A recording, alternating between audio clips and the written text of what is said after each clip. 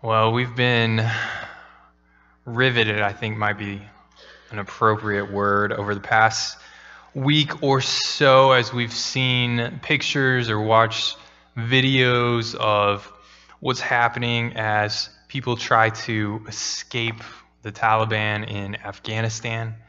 It's been kind of amazing to see people climb on top of buildings to get on helicopters or climb onto planes, doing whatever they can to try and escape. As people they know the reality, really, of what's coming, and they try to escape it. They know they either escape or they have to settle into this, what might be described as a helplessness, this long helplessness, not knowing when death might come or what might come. And we see in those situations, people are willing to go to great lengths to escape that. And that's not unique to Afghanistan. We've seen that in other countries as well, where anywhere the government's not what we might say for the people, that people are either starting to leave or that they just settle into what might be described as that kind of helpless state. No hope, this corrupt government, and no real foreseeable change in the future. Right? Well, the Bible has examples of this in it. We see throughout the Old Testament there were examples of Israel being invaded, how whether it's the Syrians or the Assyrians or the Babylonians or the Philistines, they would come, they would subjugate the people, harass the people, and the people would cry out to God to deliver them. And so they were what would rightly be described as in this helpless and harassed state. And then when we come to the New Testament, we see Jesus and the apostles teaching that this physical reality is also intertwined with a spiritual reality. That not only is there evil dictators and wars in this world, but there's also a ruler of this world who oppresses and enslaves people and puts people in this helpless state, and that's Satan. And so when we get these physical expressions of helplessness, it's a reminder to us that that's not just something that happens somewhere in the world, but really that spiritual helplessness is something that's common here in America, as well as people who do not know the Lord are in this kingdom of darkness, as the Bible would describe it. And when people realize that, it can either drive them to despair or it can drive them to escape and try to escape. And so this morning we see this desire to escape harassment and helplessness as we see our passage this morning. There are fields and fields of people, as the Bible describes it, who are living in this kingdom of the world. And here comes Jesus, and he shows them a better way, a way out. He has compassion on them and is able to deliver them out of this kingdom. And so if you have a Bible, I'd invite you to turn to Matthew chapter 9. We're going to be in Matthew 9, starting in verse 35, going through chapter 10, verse 15. And so our passage this morning, starting in Matthew 9:35, the word of the Lord says this: "And Jesus went throughout all the cities and villages, teaching in their synagogues and proclaiming the gospel of the kingdom, and healing every disease and every affliction. When he saw the crowds, he had compassion for them, because they were harassed and helpless like sheep without a shepherd. Then he said to his disciples, 'The harvest is plentiful, but the laborers are few. Therefore, pray earnestly to the Lord of the harvest to send laborers into his harvest.'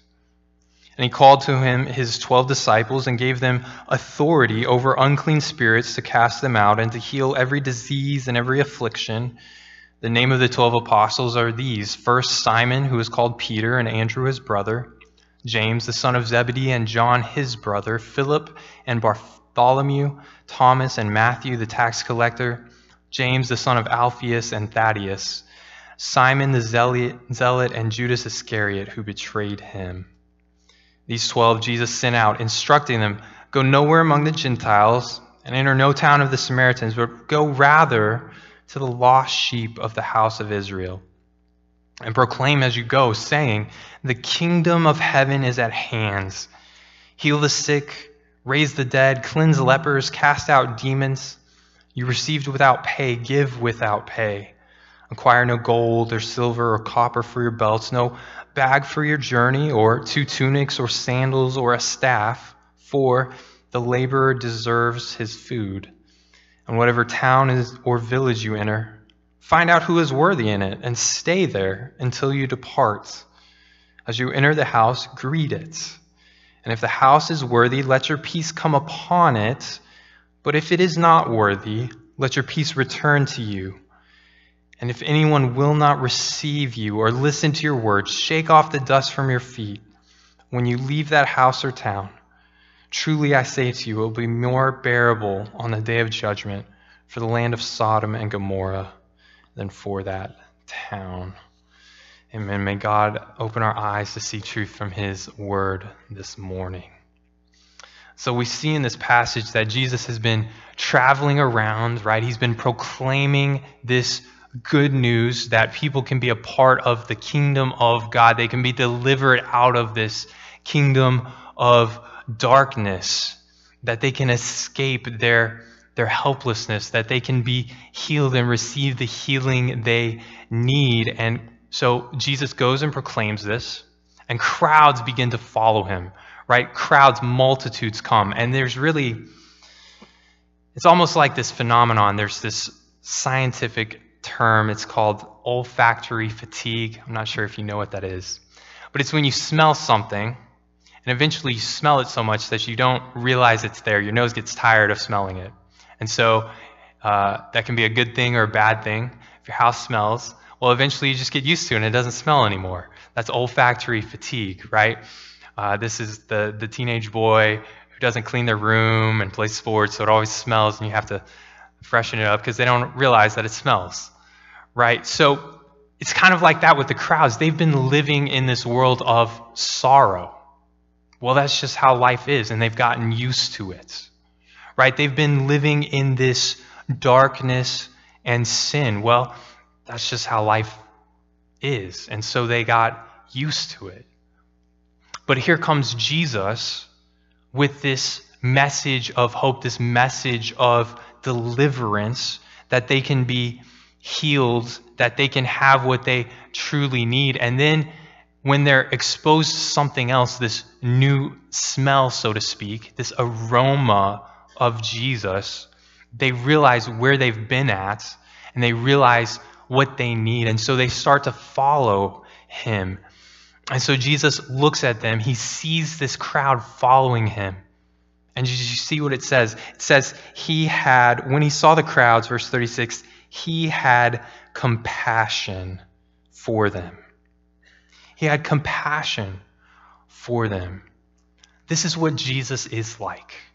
Jesus sees us, not just these crowds, but everyone. He sees us in our helpless state, our state of being harassed and hopeless and just wandering about like sheep without a shepherd. And he has compassion on us. He doesn't turn away from us. He realizes that we need the truth. We need his message. We need deliverance. And so he comes to us and he gives us that. He declares to us this good news of how we can be a part of the kingdom of God.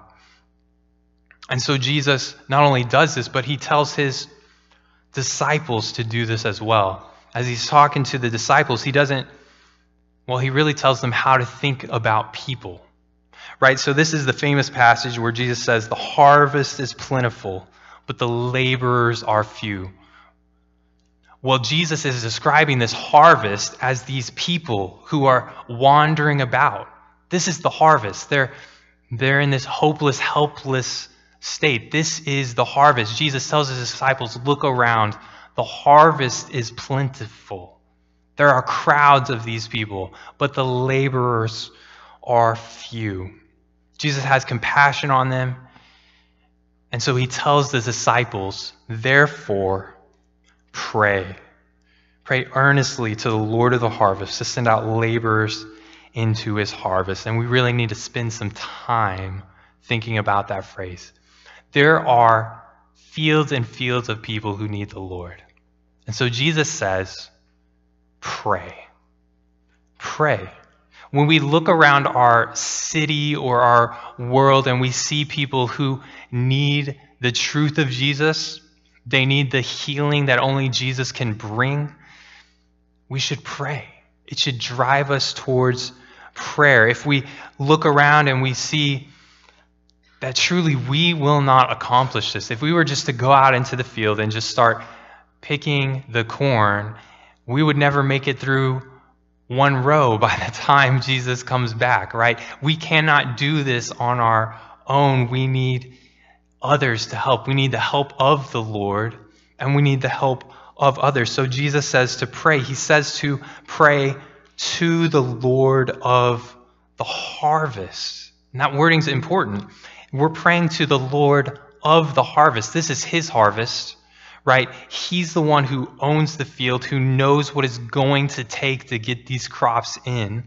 And so we pray to him. We know it's what he wants to harvest this crop. And so we pray to him and ask him to send workers who will be able to do this. We can get some assurance from that these prayers that we're making to God, they're not falling on deaf ears, that this is what he wants. And as we pray this, we can know that he hears this prayer and is pleased by it. And so we pray to the Lord of the harvest to send laborers into the harvest. Again, we can't do this on our own. The harvest is plentiful, but the laborers are few. We need other people in this. It's a monumental task. The International Mission Board, which is the mission sending agency of Southern Baptists, they estimate that there are currently less than, they describe an unreached people group in this way. An unreached people group is where there's less than 2% of people in the whole population, the whole group, who know of Jesus, who have believed. And so they describe this, that currently there are 4,644,000 people living in unreached people groups. So that's not the total number of non-Christians in the world. That's the total number of people in areas where there's really no one to tell them about Jesus. There's less than 2% who believe and know the Lord. And so that's a massive number. The harvest is plentiful. There are countless and countless people who need the Lord. And so, if this is to be done, it will require laborers in this work. And so it takes missionaries. It takes missionaries. We pray to God to send out missionaries into the world to spread the good news among people who've never heard it. And maybe that means that we need to pray for that God would send missionaries. And then maybe God's calling us. He's wanting us to go tell someone about Jesus. Maybe in a group of people who have never heard him before. What an amazing thing it would be as a church to be able to send out missionaries. That's a prayer of mine. I would encourage you to pray like that we as a church would be able to send out a missionary over the next few years or so. The work takes pastors, it takes missionaries, it takes pastors who equip people to go out and do the work. And so similarly, pray for this, that the Lord would raise up pastors to equip workers in this task. Pray that every Christian would be a part of this task, because it's not just for the quote-unquote professionals, right? The missionaries who go, that's their job, right? It's not just for the pastor, that's their job, but really Jesus gives this to every Christian. He says, go and make disciples, and that's not just something given to the apostles, that's given to every Christian. In 1 Peter, the Bible says this, that this is all Christians, you are a chosen race, a royal priesthood, a holy nation, a people for God's own possession. Why? So that you may proclaim the excellencies of him who called you out of darkness and into his marvelous light. And so both collectively as a church and individually, we are called to this task to proclaim the good news of Jesus, to proclaim the light of God. And so this harvest takes all of us. You might have noticed in the past, I don't know if you picked up on it, you'll notice it today because I'm saying it, but I end every service by saying, you are dismissed and sent out. And that kind of language comes from this. It's a reminder to us, even if it's just being built into us, that we're sent out by God into this harvest. It's not just for one of us, it's for all of us. As we go out, we're sent out to do this work. It takes all of us. And so we pray that God would send out laborers into his harvest. And then notice in our passage this morning, we pray, and then Jesus, it's almost as though Jesus is answering that prayer immediately. Right after this, saying this, he gathers the 12 to him, and then he sends them out. So it's like he tells them to pray, and then he sends them out as though he's answering the prayer right then. Right? He sends them out into the harvest. And that's really what all of chapter 10 is about. Chapter 10 is about preparing the disciples for what this work is going to be like. What are you going to face? How you should prepare for this work of the harvest. And so we can look at chapter 10. We'll look at part of it this morning and the rest next week. But Jesus, he makes several statements about what we should expect. What should we expect? This is a work for all of us. How should we prepare ourselves? How should we think about this task? Jesus says to start with the people around you.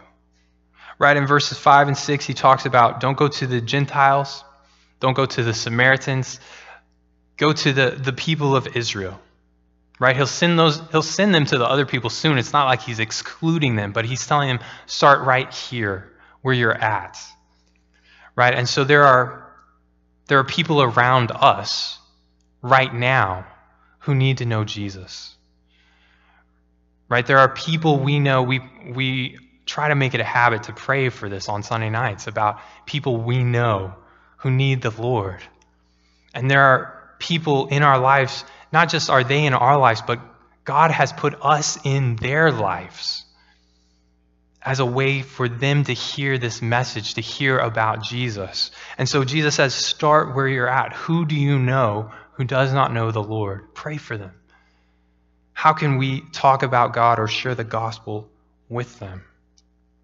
Jesus says, this is the message you should speak as you go out. You saw the disciples, they really said the same thing Jesus did. In verse 7, they proclaim the kingdom of heaven is at hand. That's what Jesus has been saying this whole time.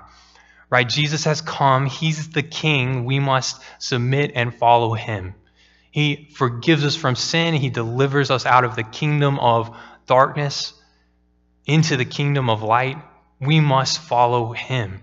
That's their message. It's like it's so close, it's at hand. You can just reach out and believe it and take hold of it. It's right here. And so that's their message. That's our message as well. You'll notice, Jesus gave the disciples this authority to cast out demons as well, to heal, to do these miracles. Well, that was something specific to them. Jesus doesn't give us that authority, but he does give us this same authoritative message that he gave to these disciples. The same message that they proclaimed is what Jesus tells us to proclaim.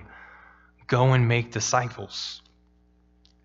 And so this gospel message, this is our message. As we're going into the work, this is the message that will reap a harvest. It's this message of Jesus and his kingdom coming. Jesus says that God will provide. God will provide for his laborers. We shouldn't expect to get rich off this work. We shouldn't expect to have a life free of difficulty, but we can trust that God will take care of us, that Jesus will give us what we need in this task. And in line with that, he says, freely you have received, this is verse 9, freely you have received, verse 8, freely give. Right? We know that phrase, freely you have received, freely give. Well, that's in light of God preparing us, giving us all we need to share this message. So we should freely share what God has given us with other people. That's a principle that applies to a lot, but it especially applies as we go out into the harvest. Don't keep this message to yourself. You have received this gift, share it with others. And finally, Jesus, he prepares his disciples for what they're going to face. He says not everyone's going to receive this message. Some will accept it. Some will reject it. That's what he's talking about when he talks about going to a village, finding a place to stay, finding somewhere where they'll accept you, right? And if they don't accept you, well, shake the dust off and move on. He says some people will receive this message, but some people will not. And so as you go into the harvest, remember that our task is not getting people to respond a certain way, but is to share the message, is to go about the work. In other words, being faithful in the harvest is not converting people, but is sharing the message.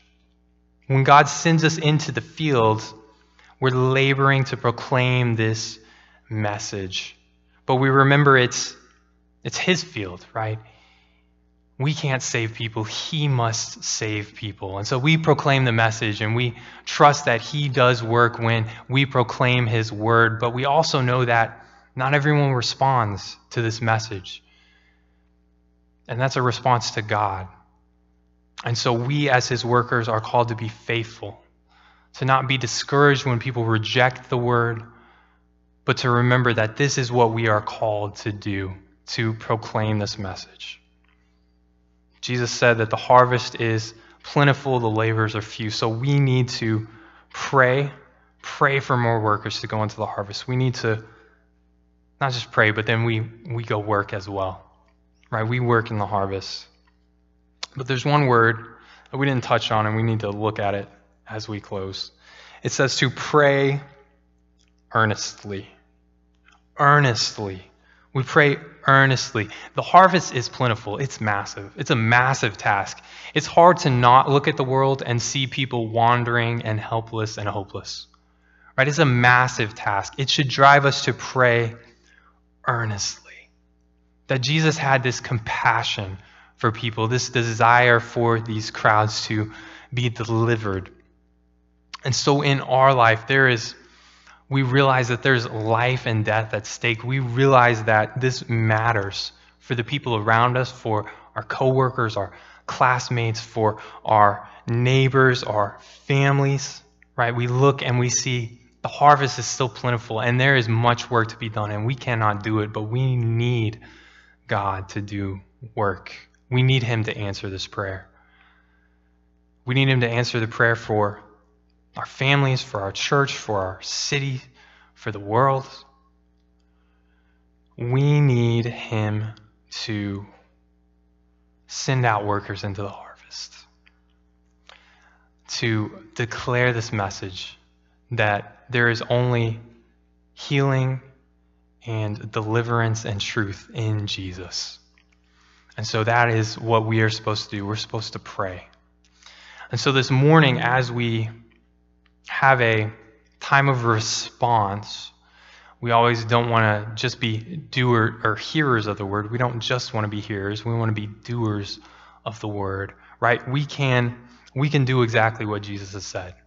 The harvest is plentiful. The laborers are few. So pray earnestly. So this morning, instead of what we usually do, I like, Donald, if you'll just kind of play, but I'd like to spend some time, a couple minutes in prayer, just us individually where we're at, praying to God to send out workers into the harvest, missionaries, pastors, us, to our neighbors, to our friends across the world, to pray that God would send people out into the harvest. This is what we need, and so let's pray earnestly for it as our time of response. Let's respond to the Lord this morning by praying, spending a couple minutes in prayer for this.